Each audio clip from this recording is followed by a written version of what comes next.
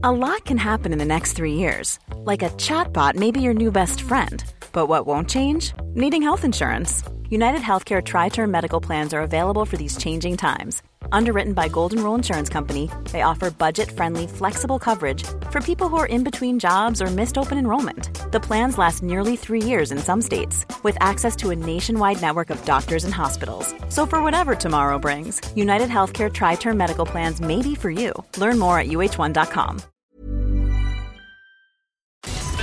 Love the 80s?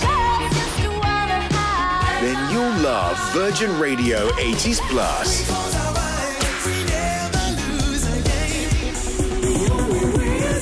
Love Chris Evans. Love the 80s. Over on Virgin Radio 80s Plus. Next guest comes with all the mascara warnings. He won't just mend your moggy on the telly, he'll take your puppy love and raise it to a whole new level. His latest book, Kira and Me, a tale of two best friends and how they saved each other, is out now. So let's say, well met to the Supervet, Noel Fitzpatrick! Yay! Good morning, everybody. Yes. How you doing? I'm great. How are you? I'm great. So we were Arnied once. You've been Arnied twice. I know. I had this incredible opportunity because I'm on tour some nights. So I actually booked the tour dates off, but I didn't tell anybody I'm not on tour. Right. So because it's difficult to get away from work, as you know.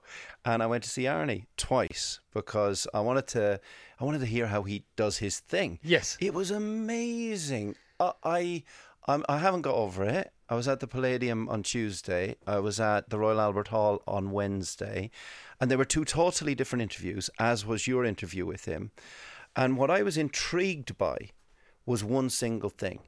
How can somebody in a single sentence have done as much as he's done in his life, got over the trials and tribulations, made loads of mistakes, had all of the issues that he fesses up to and looks in the mirror, but in the same sentence say, well, that movie sold 578 million, but that's all because of you, meaning that he can be totally aggrandizement and modest in the same exact sentence. I've never heard it humble. done. It's humble, isn't it? And his humility and his ability to serve both practically and in his voice, how he served the audience.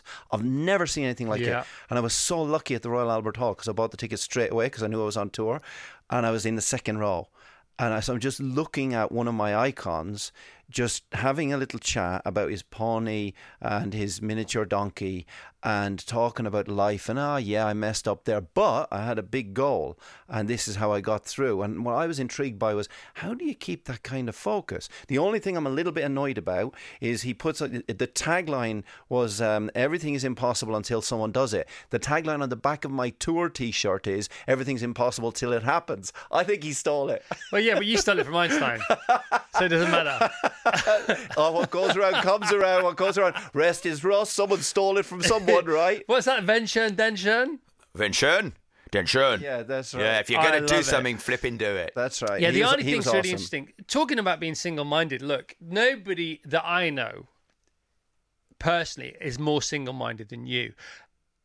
Having said that, even you were learning from Arnie because he takes it to a different level, doesn't he? You know, we know, don't we, that we've set goals, we've set intentions, we've set destinations, and we've had a great time via that. You know, again, life is a ride, it's a roller coaster, it's got its ups and its downs, but thank God we get to have this ride in the first place. And if it's over tomorrow for me, I have left nothing on the pitch. And I think that's sort of one of the things you should do with your life. And not dissimilarly for you. Now, you're more focused than I am, but still nowhere near as focused as he is. What did you take from him? Not that you might have done, because that's useless, that you can still do now. Because I thought, honestly, Noel, since meeting him, I have rethought the next 5 years just from thinking, no, we can go again. Yeah, me too. And I was 55. I'm 55 and he's 76. Yeah. And I was sitting there listening, and what I learned most was make sure your vision is broad and big, but super clear. Yeah. I mean, I can visualize exactly where I think I'm going to be in 10 years' time, which, with the book I came here to talk about today, I purposely, I'll give you an example of thinking and where I want to go with that, and what I learned from him. So you're my best friend in the whole wide world, but I never told you about this book. Yeah. because I was waiting for you to discover it yourself, to see what you thought, and then take that feedback. And I'm a little bit scared because I'm about to hear it now. But this is the first book I've never told you about, right? In the entire friendship we've had, right? I didn't tell you a word about it. But what I learned from him was he always knew I'm going to go to America. He always knew I'm going to be the biggest paid movie star in the world. He always knew I'm going to be on the front of the muscle magazine like Reg Park. He had these snippets, but then he brought it into crystal clear vision. And I have a very, very clear vision of what I want to do, which is to change the world by using the language that I've learned from animals to spread love in the world where love is needed, to spread hope in the world where hope is needed, to spread peace in the world where peace is needed. That's my goal. That's the central goal of my life. That's what I'm here to do. Everything else is gravy, and every step has to lead towards that. And I'm listening to his book on audio, and there's a brilliant example in his book. He gets offered $200,000 a year in 1974 to advertise a chain of gyms, and he doesn't take it. Now, 200 grand in 1974 is a lot of money, but it didn't serve his bigger picture. So the answer to your question is, what I learned, if it does not serve your bigger picture, whether it's to build your family, whether it's to be a car mechanic, whatever it is, don't do it. Just do not do it. And I've been through that myself. You know I have. I've talked to you about it. I will not be bought, or I cannot be sold if it doesn't serve the bigger picture. Yeah, so it's interesting because I agree with you entirely. Now, I listened to a podcast yesterday of the guy who created Pixar, a guy called Kat, and he's still very much involved. He worked with Steve Jobs because Steve Jobs bought Pixar when he was fired from Apple first time around. He had $50 million. He spent it all on Pixar. Yes. Then they IPO'd Pixar. They IPO'd Pixar just before Toy Story 1 came out. They just put it all on black. They thought it was going to be so good. If we try and if we sell afterwards, then there won't be enough upside for us. We'll sell before nobody's ever going to know, and the shares are going to go crazy. We're going to miss it. Blah blah blah blah blah. Right.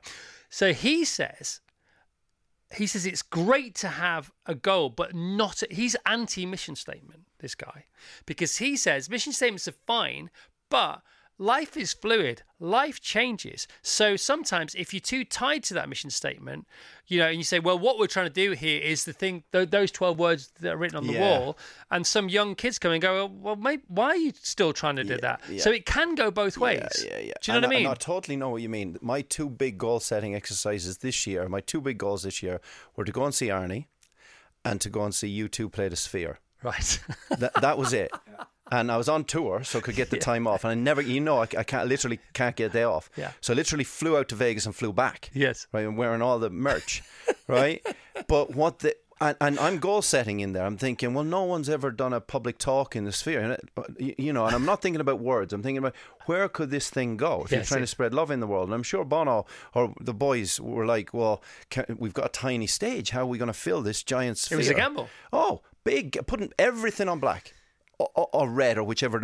I don't gamble, but whatever it is, you put it all on. Same thing when they launched Pop Mart after Achtung Baby. Yeah.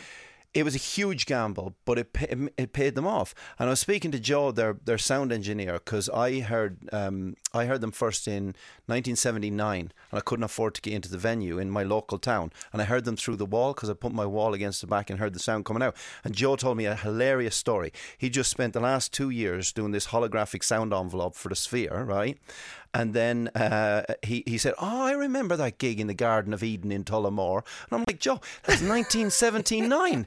And he said, and I've just programmed these 167,000 speakers at the Sphere. Mm-hmm. And he said, that night I went into this small country hall in Ireland and I set up my sound desk. They'd never seen a sound desk. Yep.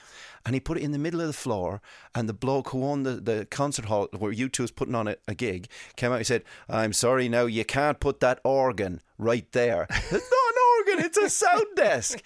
And so mission statements, on the subject of mission statements, Joe always knew that U2 were going to go the distance. And he rang him and said, you have to do the Sphere. Wasn't on their radar particularly, apparently. And then knocked it out of the park. So apropos your comment just now, me too. Those two things, the Arnie and the U2 thing, have totally changed my perspective. Isn't it interesting? It's really interesting because you get bogged down in the minutiae. You do. And you forget the broad picture. Yeah. Which is exactly what both of those entities are saying. And we're a long time dead. And this is, and we have X amount of years left, so let's bring it on. Yeah, let's bring it on. I'm going to go again because of Arnie, because of you, because of Vassos, because of the radio station, because of rock and roll. So, Arnie, right? Yep. At the Royal Albert Hall, or U2 at the Sphere. I have to go with U2 at the Sphere. Yeah, of course you do. Fair enough. Yeah. I mean, Arnie at the Sphere would be good. Yeah. That could happen. Yeah, well, Darren Aronofsky has his film on in the nights that U2 don't play. And it's a whole new era. A whole new era. A whole new sphere. They're going to build one in Stratford, apparently. But I can see that, truly, talk about goal setting, I want to be there. Which one, Stratford or... I don't care. Either, you don't care. I don't care. I've told you before, if I did what you do for a living, I would be straight over to North America. I want to build a community of compassion in that sphere, and I want to change the world. And I literally can see it. I know that sounds... Here we go. This is a brand new book. The number one Sunday Times bestseller, Noel Fitzpatrick, with Kira and Me. So it's a beautiful illustrated short story. I had no idea he was writing this book. He usually gives me the proofs of his books to have a read of. Sometimes his handwritten notes of books to have a read of. Sometimes stuff that's never going to get published that he pretends is just so I read it to read. Shopping lists. He sent me shopping lists. He sent me plans for operations on animals to read. But you didn't send me this. This book is fantastic. I'm going to say straight out of the gate, that it's very Charlie Mackesy-esque. And I make no apologies for saying that, because who doesn't love a bit of Charlie Mackesy? But this is not Charlie Mackesy light. It's Charlie Mackesy and Noel Fitzpatrick coming together as one. And what's wrong with standing on the shoulders of giants? Nothing whatsoever. But this book is so personal. It's so prosaic. It's beautiful. It's a real story. It is real, isn't it? It's not a work of fiction. We can pretend it is, but it isn't. It's completely real. And it's a conversation between Noel and Kira, who's no longer with us. Tell everybody who Kira is. Will always be. Yeah, so before I do that, I gave Charlie a big hug. And I gave him the first copy of the book to say thanks for his inspiration in the world. And he should have a trademark over World's Nicest Man trademark. He really should. He's the world's nicest man. I agree. So Kira was my best friend in the whole world. She was a border terrier who stayed with me through everything. And I had a lot of darkness in my soul when she came in. And the book starts off with darkness, but the whole point of the book is it's not about a dog. It's about a human. It's about any love you've ever had in your life, and the light and the hope and redemption that comes through that. There's a couple of little bits in the book that I really love, because we had the most comical imaginary conversations. We go out and about and she's wondering, well, does a frog think they're different to a squirrel? Does a pigeon think they're different to me? And I'm imagining in my head, because she's running, after them all, trying to climb trees like a pigeon, and I'm trying to explain, you're not a pigeon. And she's going, well, what's the difference? And we all see differences between each other as human beings. And there's a little bit I write in the book, which is we don't all need to be the same. As long as we have one thing in common. And she goes, biscuits? And I go, no, love. And the whole point of the book really fulcrums around one sentence, which is, if fear can drive you rather than destroy you, sometimes the thing you fear the most can make you least afraid.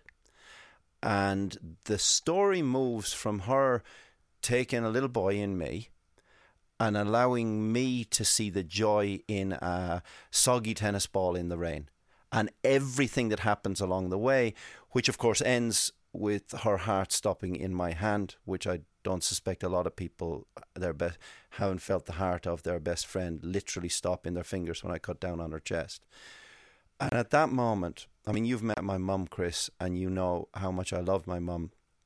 Most of this book was written on Christmas Day 2022, because Mammy had died and Kira had died, and I felt like Kira was speaking to me, and 80% of this book just came out as a stream of consciousness. Yeah, you can tell. It's a stream of consciousness. Wrote it down. 80% of that book came out like a song. And the very last words in the book are, and when night's pillow nuzzles back the day, the only light you get to keep is the love you gave away.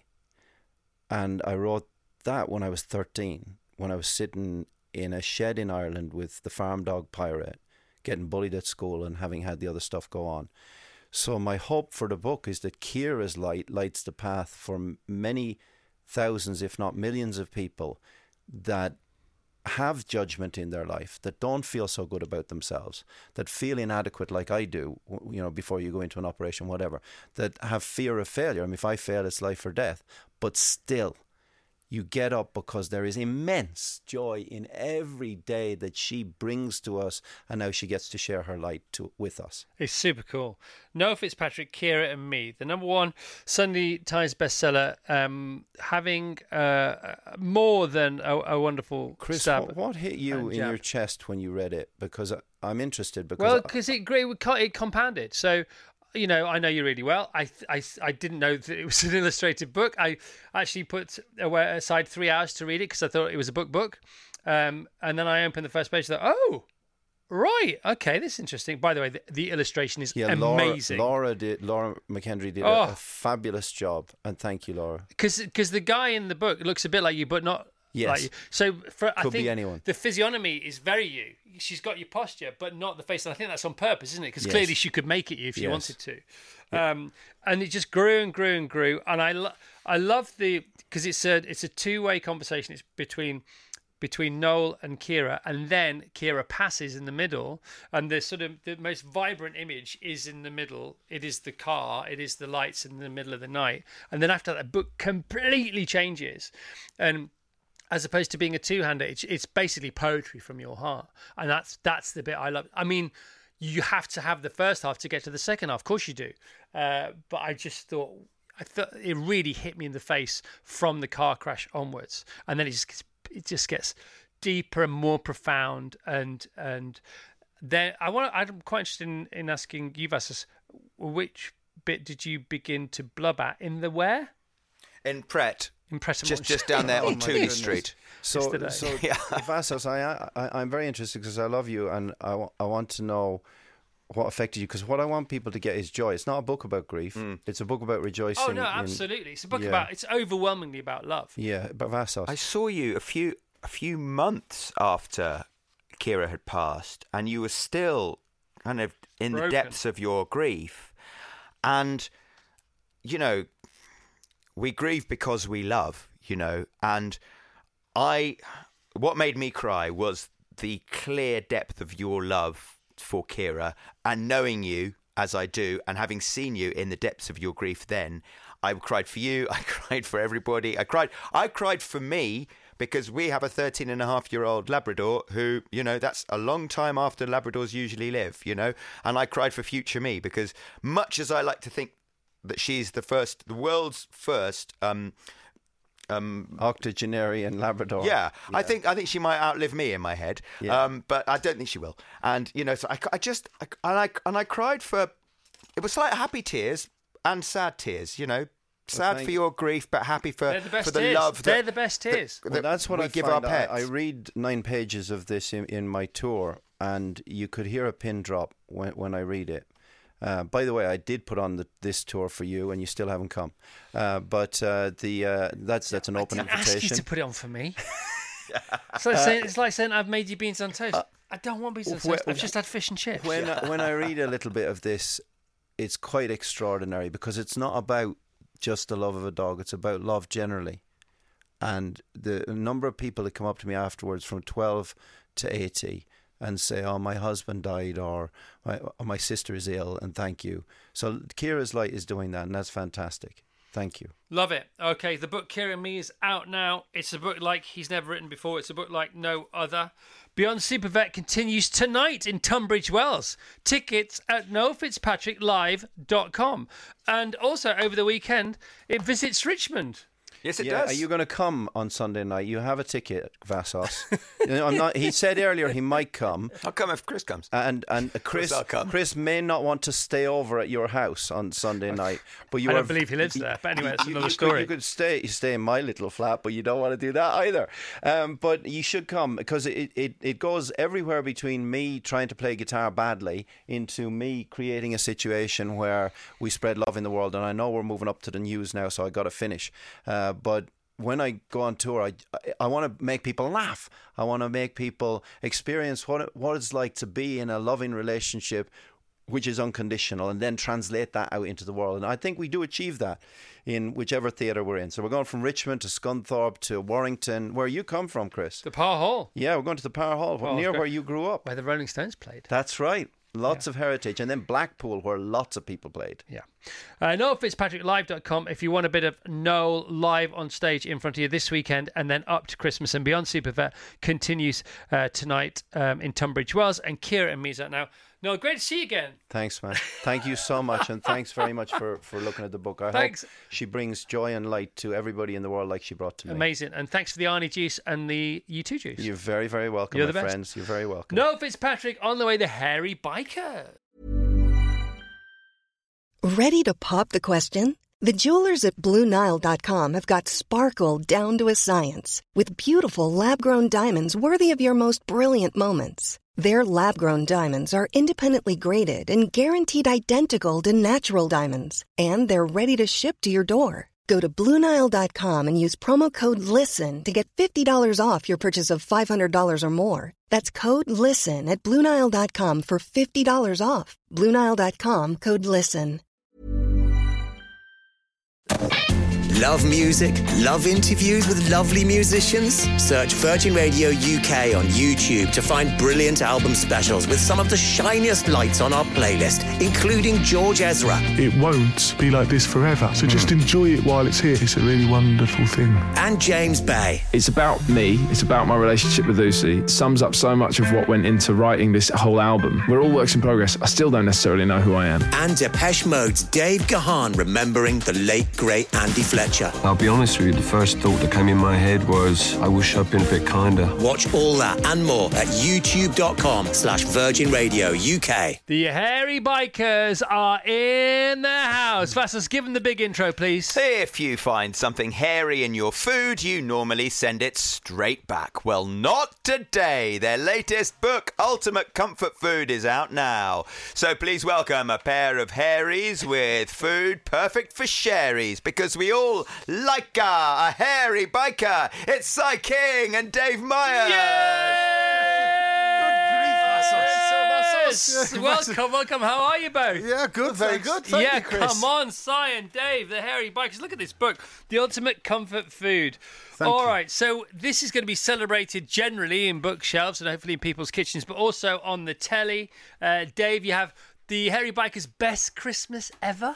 I think that's what it's going to be called. Yeah, because it was the Christmas, so I thought I would be dead, so I didn't think I'd be there for. So it literally is going to be the best Christmas ever. Oh yes, yeah. We've filmed the food, and it's been a good time, haven't we, mate? And then we've got like a nice banquet to do for people who we care about, and. Yeah, it's shaping up quite nicely. It's been a good year, and we filmed a series for next year. So, yeah, we're doing a good time, Chris. Okay, and you're going to say thank you to people who've helped Dave out by inviting them to a Hairy Biker's Best Christmas Ever dinner. Best Christmas ever. Massive banquet, all the things that you love, all of those comfort foody bits that you love around the Christmas table. Little bit of crack on, few drinks, and we're just going to film it. It's as simple as that. Yeah, it's not a bad way of earning a living, Chris. I know. Second only to playing rock and roll music and actually getting free food made by recipes from your wonderful book.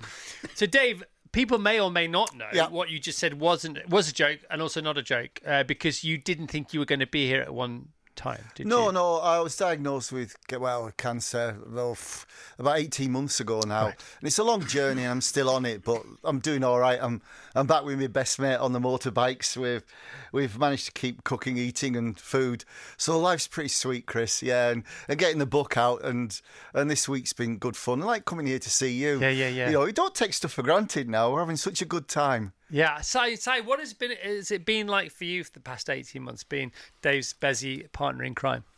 Well, look, it's been a difficult time for Dave and his family and really everybody that loves him and cares about him. So it's been a difficult process for everybody, but he's just there's something about Dave Myers that's as hard as nails, and he has this steel core that it's called survival instinct. It's called better than the alternative. Yeah, absolutely. Yeah. Oh my goodness! What was it Ken Dodd said? If you wake up in the morning, your elbows don't touch wood, it's going to be a good day. It's going to be a good day. Well, good for you. we'll talk about the book first, then we'll talk about the TV show, and then we'll talk about next year and what's going on there. So these are, and you can tell because I can almost smell them off the page. Good. These are recipes from childhood days, formative years, proper food. This is, isn't it? It is. It's a celebration of that comfort and that cuddle on a plate, you know. But the great thing about the UK, and you can't say this about many countries, is that you can eat your way around the world, and it's of a real standard. So it's also a celebration of other cultures' comfort food as well that we've that's been brought to us by whether it be our travels or friends that we have, and mums and dads just going, oh, you've got to include that, you've got to include this because it's from where I come from, you know, where my roots are, and it's great. It was a lovely book to put together. Really there's was. a bit of fusion, and it gets a bit fancy in places as well. I like it. Yeah, there's a duck confit shepherd's Yeah, pie. that's what I was talking about. about. But it's easy. Boom! Yeah, that's a bit fancy. Like, ooh. Everybody loves a shepherd's pie or a cottage pie, including myself. But this one's it's a French recipe originally, but we've kind of made it comfy. You know, comfy and comfy. Yeah, comfy. The comfy pie. What is comfy? I always get confused. It's like where you cook it, say the duck or something in oil or fat, and you cook it very, very slowly. Yeah. It gets very, very tender. Yeah. That's why, like with duck, when you cook duck, the breast really is nice pink, and if you know, but the legs are best comfy, cooked slow until they're falling apart. And that's what a lot of us make the mistake, don't we, of thinking we have to do the bird all at once. Yeah. And it's like a T-bone steak, isn't it? It is. Yeah. Is it? Have I imagined this? Can you get a T-bone pan that has different thicknesses in it to get the steak to do? I don't know, but if you can't, you can now. That's brilliant. Let's do it. Sheer brilliance. This time next year, Si and Dave. That's this it, time that's next it. T-bone pan. We tried to have a breakfast pan out once, didn't we? Did you honestly? Which had different compartments, like for your beans, your sausage. Love it. Yeah, no, it didn't work. What else have you done that didn't work but seemed like a good idea at the time, and it's funny to talk about now that the pain is over? Oh, recipe-wise, we did a duck tagine with orange dumplings. So duck and orange. It was like a Moroccan-French fusion. Something spectacular happened to the dumplings. Right. They went like squash balls, and I kid you not, and I saw them like we had 2 frying pans on the table, and we did play ping pong with the dumplings. They were remarkable. The other mad thing that we did, which is, I mean, how we actually arrived at this conclusion, and it would be a good idea. We're out in the Irish Sea. Right. Yes. And we had a catamaran at the time. Catamaran. And then we thought it was a great idea to cook a spiced crab soufflés on the deck of said vessel. Right. In a storm on a charcoal oven. My tummy's already going, just so you know. It was. It, honestly, they were like beer mats. Because every time that the catamaran hit the waves, the soufflé sank. And you turn to the camera. I couldn't look because I was really proud of this. And I said, "Can you just have a look?" He went, "Oh, the fine Dave with his endless Geordie optimism." And I've got, "Are you sure, Kingy?" "Yeah." And he brought it out. You know, he's covered in oil. He'd been fixing the engine. This crab beer mat. And we had to turn and say, "This is lovely." I'm actually chuddering here. Honestly, it was, and we had the audacity to say it. Properly queasy. Yeah. We had the audacity. Dave and I looked at each other and went, "They'll never show this." Absolutely, all the way. That's where the gold is. But in the book, the soufflés were sky high, Chris. Yeah. Don't open the oven. That's one thing, isn't it? Yeah, don't open the oven. Well, no, apparently. Other times you shouldn't open the oven. Yorkshire pudding. Yorkshire pudding. That's the one, isn't it? That's the big one. That's a big one. Yeah. Don't open the oven. All right. What about this? I said fancy is the shepherd's pie comfy. Fusion. What about risotto carbonara? Oh, that yeah. Because normally you have spaghetti carbonara, don't you? Yeah, they will. Yeah. Tell us about that. Well, you know, everybody loves spaghetti carbonara if you eat meat. A risotto is a real cuddle on your stomach. It's very comfortable.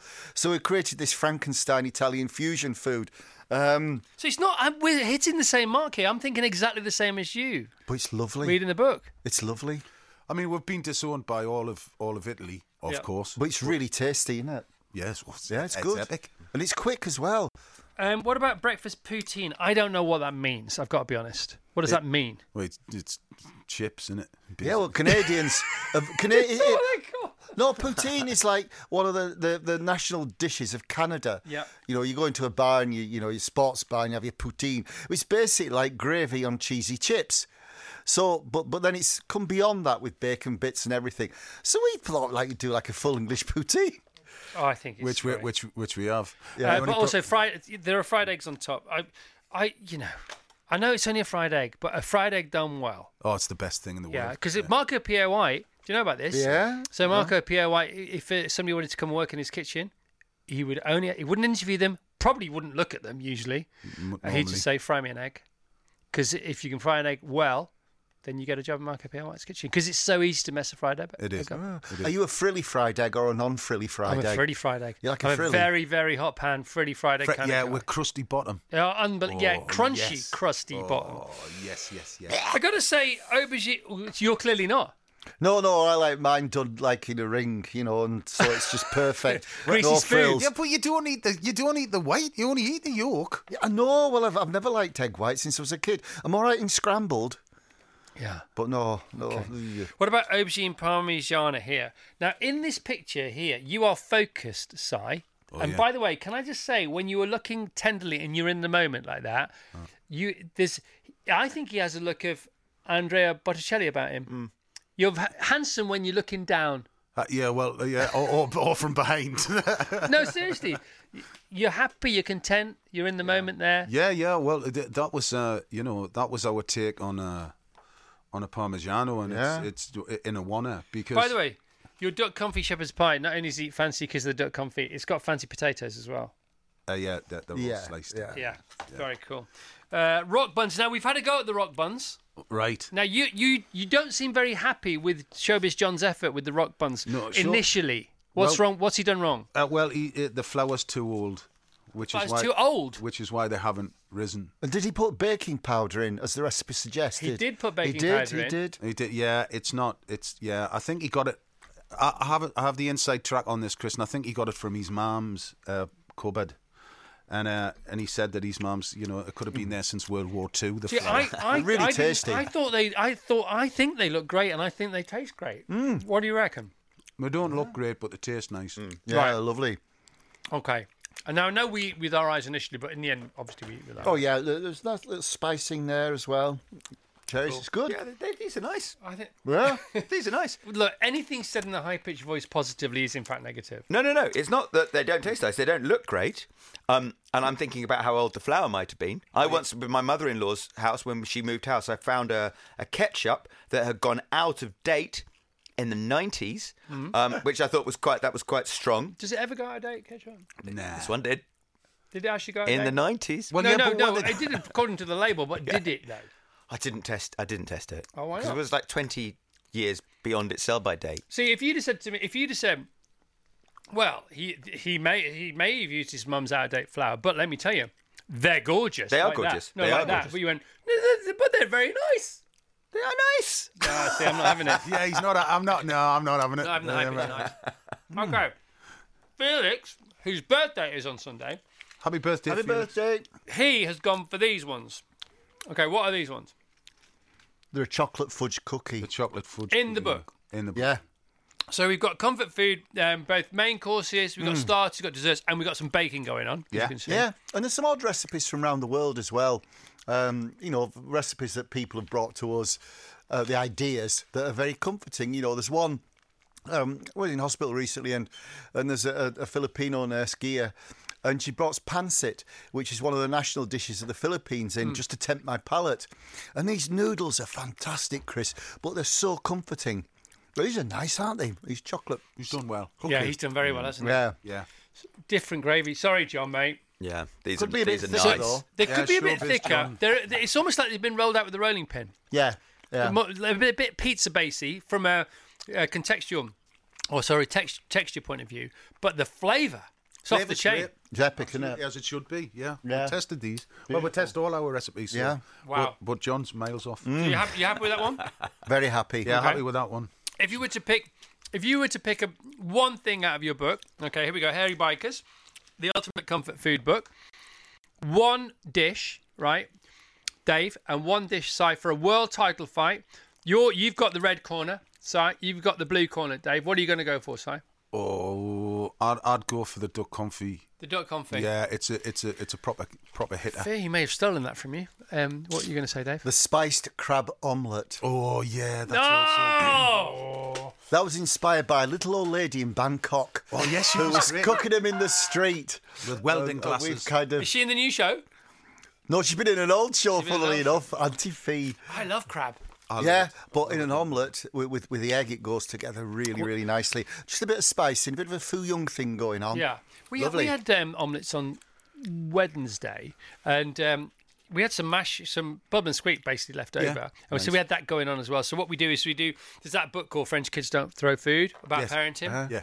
And the best tip we've ever had, one of the best tips we've ever had as parents is, don't load your kids' plates up with food. Put all the sharing plates in the middle, empty plates for the kids, and straight away they've got agency over their own portions. They're playing, it's interactive because it's can I have some of this, can I have some of that, can you pass me that? So there's stuff going on, and it's great for socialisation as well. Yeah, exactly. Around a table. It's and we've just managed to sort of tear them away from the telly.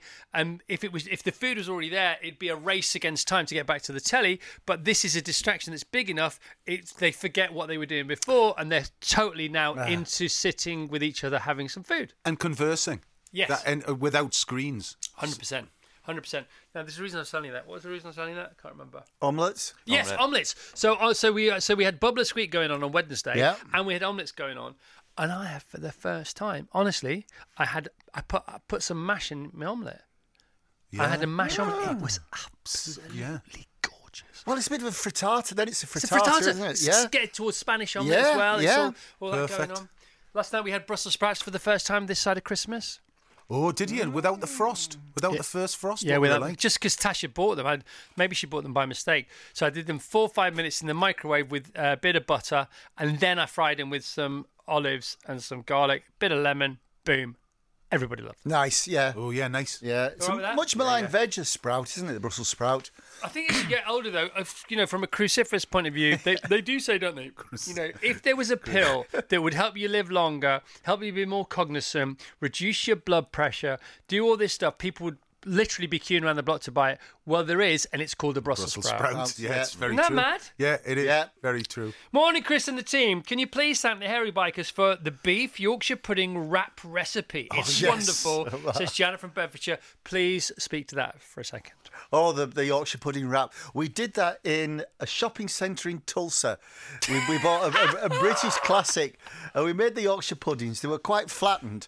And then we just did it was called the Mother Road, Food Market. Food Market. The Mother Road. And we actually started dishing them out in the shopping centre in Tulsa. Lots of gravy, lots of beef in there, and rolled up. And it was so funny watching the Americans' faces. They hadn't tasted such wonder for years. It was hilarious. What is this, man? And I go, well, it's like Yorkshire. It's just have a bite. Wow, this is amazing. How are they with your accent? Because I remember when Cheryl Cole was on America's Got Talent, they had to subtitle her. Do you remember? Yeah. And I'm not being rude. This is a fact. Because some of our accents, they think we're Australian, don't they? Mm. A lot of Americans think we're Australian. Yeah. We're not. Australians are Australian. Yes, but it's okay. It's not a fight you need to have. But how were they with your accents? All right. Actually, we just spoke very slowly. Hello. But we were making a programme for the English market, so we didn't care much. You didn't care. Nah. Because there's the Deadliest Catch. There's that programme, isn't there? Great. And these are Scottish-speaking fisher people, and we have subtitles, don't we, even for that? Because that is an extraordinary accent, isn't it? Yeah. I love it. Yeah, it's great. It's a good show, then. So let's talk about the Hairy Bikers, the biking aspect. Where's the bikes now? How's the collection going? Who has the most? Are you buying? Are you selling? What's going on? Well, I've just bought a Motor Guzzi. Nice. Other makes are available. Strong. So new, retro, old. No. Recreation? I bought a new one. I was into custom motorcycles for a very long time, but after about 150 miles, I needed an osteopath. So I flogged them and bought a Motor Guzzi, which was and bearing in mind that, and we had a collection over the years, haven't we? We've had so many. This time you've only got one bum. Yeah. So I was thinking, well, I just have one bike. Yeah, no, it does. But now I'm starting to get the itch, and I can't keep building sheds, isn't man. it? But you came with me, didn't you, to have a look at my new bike? So I'd kind of I sold my bikes when I got sick. Just as one, I moved house, so it was one last thing for my wife to worry about moving. Right. I had like old Laverda Jotas, Motor Guzzi's, quite a collection. Would he sell them to us? beautiful house as well. What's that? Nah. Wouldn't sell them to us? No, well, you didn't come up with the cash quick enough, But there was a man in the Cotswolds who bang on the table. So anyway, I was bikeless, but I had problems with my balance. So There's a great post-show chat coming up, isn't there? Well, I went and I bought myself just a very simple Royal Enfield Bullet Trials bike to get back into biking. Right. It's light, simple, and being a single, it goes bang at every lamppost. And I went to the dealers. I was waiting for it to just have a few bits done. And of course, my bike was cheap and cheerful. You came out with your Motor Guzzi. Yeah, it was hilarious. So, it was one of those things. I said, don't let me buy anything, dude. And he was like, no, look at that. Look at that. What's if you could have one motorbike? What's the Ferrari GTO of motorbikes? What is it? Oh, Vincent Black Shadow. Yeah. Is that like really famous? Oh, or yeah. a Bruff Superior or something like that. Yeah, something like that. Which one was Lawrence of Arabia's? What Bruff was Superior. Right. We've ridden George Bruff, the man who built them. We actually were lucky enough to ride his Bruff Superior that he used to lend T.E. Lawrence's when Lawrence's was in for repair. And no way! Well, these were delivered to us on the North Circular. Shut up! So we took the bike out. It was two of them, weren't there, Kingy? Yeah, there was. And we took them out on the North Circular, just thinking, this is nuts. Yeah, the amount of the history, forget the financial thing in these bikes. What a privilege. And they rode really well. What is that, £500,000, something like that? Oh, easily. Yeah, maybe easily. more. Maybe looking it up, more. North of £500,000. Yeah, definitely. I had the number plate from the movie. On the front mudguard. Yeah. I had the number plate from the movie framed that somebody gave to me. What gave to you? Yeah. Who directed Lawrence? No, who directed Lawrence? David Lean? David Lean, yeah. I think, who wrote the screenplay? Oh, who produced it? So, whoever produced it, his son gave me the number plate. The actual number plate. Was he trying to curry favour? What? Yeah, maybe he thought I was into motorbikes. And I didn't have the heart to tell him. I've never been into motorbikes. I'd like to be into motorbikes. Yeah? I've had one or two, but I've never been into them. I just took it off him and put it in the garage. And it was bent, from the crash, from the scene. Yeah. I still got it. No, I gave it to a motor museum. A motorbike museum. That's fair enough. I thought it was enough. wrong that I had it. Yeah, fair enough. Yeah, I think that's I did. cool, man. I think I did that. You might find it in the garage. I don't know. Can you have a look? And if so, can I have it? Absolutely. Thank you. 100%. Make up for I'm a shameless Geordie, so it's fine. the non-forthcoming sale of this amazing collection. No, I wanted a quick sale. How many bikes did you sell? 3. Three. To one guy? Yeah, job just not Si. Well, no, you asked you. You were like, no, it's all right. I've got to buy. I was like, I'll have the Jordan. I've done a package deal. But you're back on the horse now, saddle-wise. Yeah, I am. Yeah, and we've been filming a new series for next year called Hairy Bikers Go West, and we were on some BSAs for that. Go West where? Life is peaceful there. Go West. Go West in the UK. There. So we did. It's like part of this.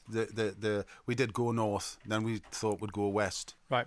So from Butte down to Devon. By the way, can I just say I'm loving these cookies? Yeah, they're really, absolutely loving them. Yeah. Good morning, Christopher.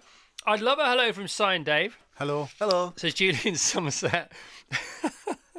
I consider myself an okay cook, but I did train as a chef back in the 70s. Their book's the best, and their curry book is second to none. I have 7 of them. Wow. Wow. Is that 7 of the same book? I'm not entirely sure, because we should let her know that all the same recipes, if you buy one curry book, it's the same in the rest. So I hope she's got 6 other books from us. Is it true you've written 27 books? 30. 30 books? Yeah. Wow. That is pretty incredible. We're just trying to work out, because Delia Smith had bought Norwich after like 15 books, and we haven't bought anything. We got drunk with Delia Smith one night. Yeah, it was great. And she said to us, she'd done 30 cookbooks. This is good, man. And we thought, and we said, and we'd done about 5, and we thought, hey, if we ever did 30 cookbooks, we'd be on an island in Barbados. It's never happened, Chris. Well, it depends how many of those books you sell. I mean, you've no complaints. You're doing all right. But then there was that book, Delia. Do you remember? Oh, yeah. Yeah. Everybody. Epic. Do you know how many copies of Delia she sold? Is it called How to Cook? No. It's just Delia. It's just called Delia. Yeah, She's on a white red coffee. dress. Yeah, yes. Yeah. It's a dark cover. It's a red dress. It's thicker than any Bible you'll ever see. Guess how many copies she sold in the UK? 1 million. 18 million. 18 million, yeah. But that's like 1 in every 4 of us has 18 Delia. million But copies. you never get a Duff Delia. No, all the ever. recipes work. We used to carry a picture of Delia with us on our trips. We were in the Sahara Desert, and we had a picture of Delia in a crystal photo frame. We used to put it up on a sand dune for inspiration, and with greatest of respect, that's how we got chatting to her, because we were genuine fans, you know. And I think one of our first newspaper headlines was, I casually said off the cuff to Kingy, I had this weird dream last night, mate, where Delia Smith came to me naked with a big bowl of her garlic mash, and one of the papers printed this, and it was all very innocent. It was all about the garlic mash. But I think Delia thought it was really funny. It was not all about I the think garlic we're going mash. to need a bigger bowl. We'll all remember naked long after we remember garlic mash. I don't know, to be honest, I love garlic mash. I might be the only person to back Dave up on this one. But Delia's garlic mash is very, very good. Oh, it's Well, very there's the special. Dalai Lama and there's the Delia Lama. Yeah, there is. Depending on what you need. Yeah, She is amazing, Delia Smith. she is absolutely amazing. So, Love her to death. I don't know if you remember this, but you know that Si used to work on Harry Potter as a location manager. I didn't know that. And Dave was hair and makeup in. Mm-hmm. That's right, isn't it? Yeah, absolutely. People forget about this. It's been a while. Let's just revisit that just briefly. Go on. Well, I was part of a very talented. I did the first 2 films. I mean, you could have played Hagrid. Well, I could have, but I never got asked. So I just had to park cars up and find locations. So, it was an amazing experience. And what was the pinnacle of your hair and makeup era? Oh, I think I used to do some films, a lot of straight to videos, to be honest. And I was Roger Moore once. I've been out with my mates, and we were all having a lie-in on a Sunday and going out fishing, and the phone went. And mate said, "It's Roger Moore on the phone." And I went, "What?" I said, "Give over." And it was because you had been filming with him. And he said to me, "When are you arriving in Luxembourg?" I went, "Oh, hello." And I said, "I'm in on Wednesday." He said, "Can you cut hair?" Yes, I'm very good, Roger. And he said, "OK, well, I won't get my hair cut then. I'll wait for you to turn up." I said, "And if you're bad, I'll break your scissors." And I went out there to film with him. And he was just like, apart from... I was a fan. Yeah. He was so gentle, wonderful, funny. He used to come in with a joke of the day into the makeup trailer. I think so the times with Roger Moore then it was just magical, really. And by the way, he knew what he was talking about, because to threaten to break a hairdresser's scissors is a big deal, because they're not inexpensive, are they, scissors? Well, mine were cheap. I was losing them all the time, But Chris. you can pay £1,000 for a pair of... Yeah, you can. Well, 100 quid was mine tops in the day, but I used to do a lot of hair cutting. Yeah. That's By the why way, my pastry works good. Great moustache action going on today. Oh, you should see my mother's, Chris. What have you done? Oh, I was years ago. I was in pantomime and I was Baronard up, so I thought I'd cultivate it a bit. And my wife quite likes it, so I get this Bavarian moustache wax it's called Snot. No, it's not. It's by Dr. Dittmar. I get it on the internet. And honestly, you comb it through, perk it up, and that's it for the day. Even on the motorbike, it never shifts, but it washes out every morning with a touch of shampoo. Have you ever made psyop? Have you ever... Yes. I dyed your beard once when it started to go white. Do you remember? Oh, God, It went a really ethereal colour. Yeah? Like nicotine. It wasn't good. No, it wasn't great. No. He's never done it again. Wow. Did it make you up, though, when we did the pantomime Dame thing? Yes, that was good, that. Yeah, I quite you look fancied like Pat myself. Butcher. I looked like... Yeah, I did. I did look like Pat Butcher. I did. Frank! It was remarkable. Yeah. Frank! How many times did you panto you two together? Oh, this was just part of the show. We didn't know. So you haven't pantoed? No, I have. Dave has. He wouldn't do it. I wouldn't. No, we got offered some good money as well, but he wouldn't do it. You could have bought those bikes. I don't care. Life's too short. There's not enough money in the world. No, there's not enough money in the world You for sure? me. Absolutely positive. All right. Yeah. We're done for time, I think. We got loads more text. The book's great. I can't wait for the TV show. So the Hairy Biker's best Christmas ever. BBC Two, I'm presuming. BBC Two, yes, absolutely. Any idea when-ish? Probably December. Somebody said week commencing the 17th. 17th, yeah. We're not sure. It's funny, isn't it? Because Hannah Waddingham, you know, the great Hannah Waddingham from Ted Lasso. So she has a Christmas special for Apple TV Plus. And because Apple TV Plus do telly the way Super Telly's done now, her Christmas special is coming out like next week in November, just so it's there, so you can watch it whenever you want. Yeah. And I just think, you know, the terrestrial channels should put stuff out earlier now because nobody's waiting for stuff anymore because that's not how people watch telly anymore. Well, they don't know, and I think that you know they need to catch up a little, really. Yeah, but we haven't got ourselves together enough to shoot the end of the programme yet. I'm just saying. But the 17th is better than 23rd because, you know, 23rd, 24th, nice idea. If everybody's still in and watching telly. Yeah, and they're not because they're wrapping presents and panicking about the stuff that they've forgotten. I know. I told Vas a story earlier on today about a clown that panicked. Yeah. A clown that panicked, and this guy ruined the show. And he was like this super clown, worked for Cirque du Soleil. How good have you got to be the head clown for Cirque du Soleil?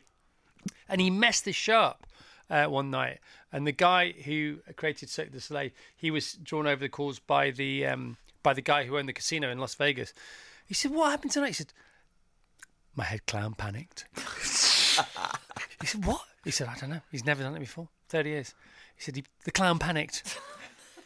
A panicking clown is not a good thing to have in your head. Because you don't know whether he's still clowning or he's not clowning. Or well, how would you know? How would you know? And only he would know that his head clown had panicked. But clearly, the rest of the audience knew because they were thinking, "What's the matter with a head clown?" Yeah. Just goes to show you never know what's going on inside. Crazy, isn't it? Yeah. Crazy. But we'd rather have it than not have it. Oh, yeah, definitely. Anything else you'd like to say, guys? Because we're done. We're done for time. I'm loving the cookies, by the way. No, it's just lovely to be Great to see you, man. It's I wish you very well with your health. Thank you, Chris. Currently, treatment... Stable. Yeah, which is good. Stable's good. Very happy. And looking forward very much to Christmas and just pottering around, really, and enjoying life with my mate. All right, from Harry Potter to pottering around. I love it. Perfect. And a few bikes and dodgy deals in between. Yep. Cy King and Dave Myers, the Hairy Bikers, Ultimate Comfort Food, out now. The Christmas show is on the way, and the brand new series kicks off early 2024. Spring 2024. BBC Two. All right. Great to see you guys. Thanks, Chris. Nice to see you, Chris. The Graham Norton Radio Show. How exciting is this? With Waitrose. Over on Virgin Radio. Up and at 'em, come on, things to do. Don't cheer, you'll just embarrass yourselves. We're not bored of it yet, so it's lovely. There's no stopping them. No stopping them. The Graham Norton Radio Show. Oh, there's nothing nicer, is there? Nothing nicer. With Waitrose. Food to feel good about. I mean, what's not to like? Saturday and Sunday from 9:30. Over on Virgin Radio.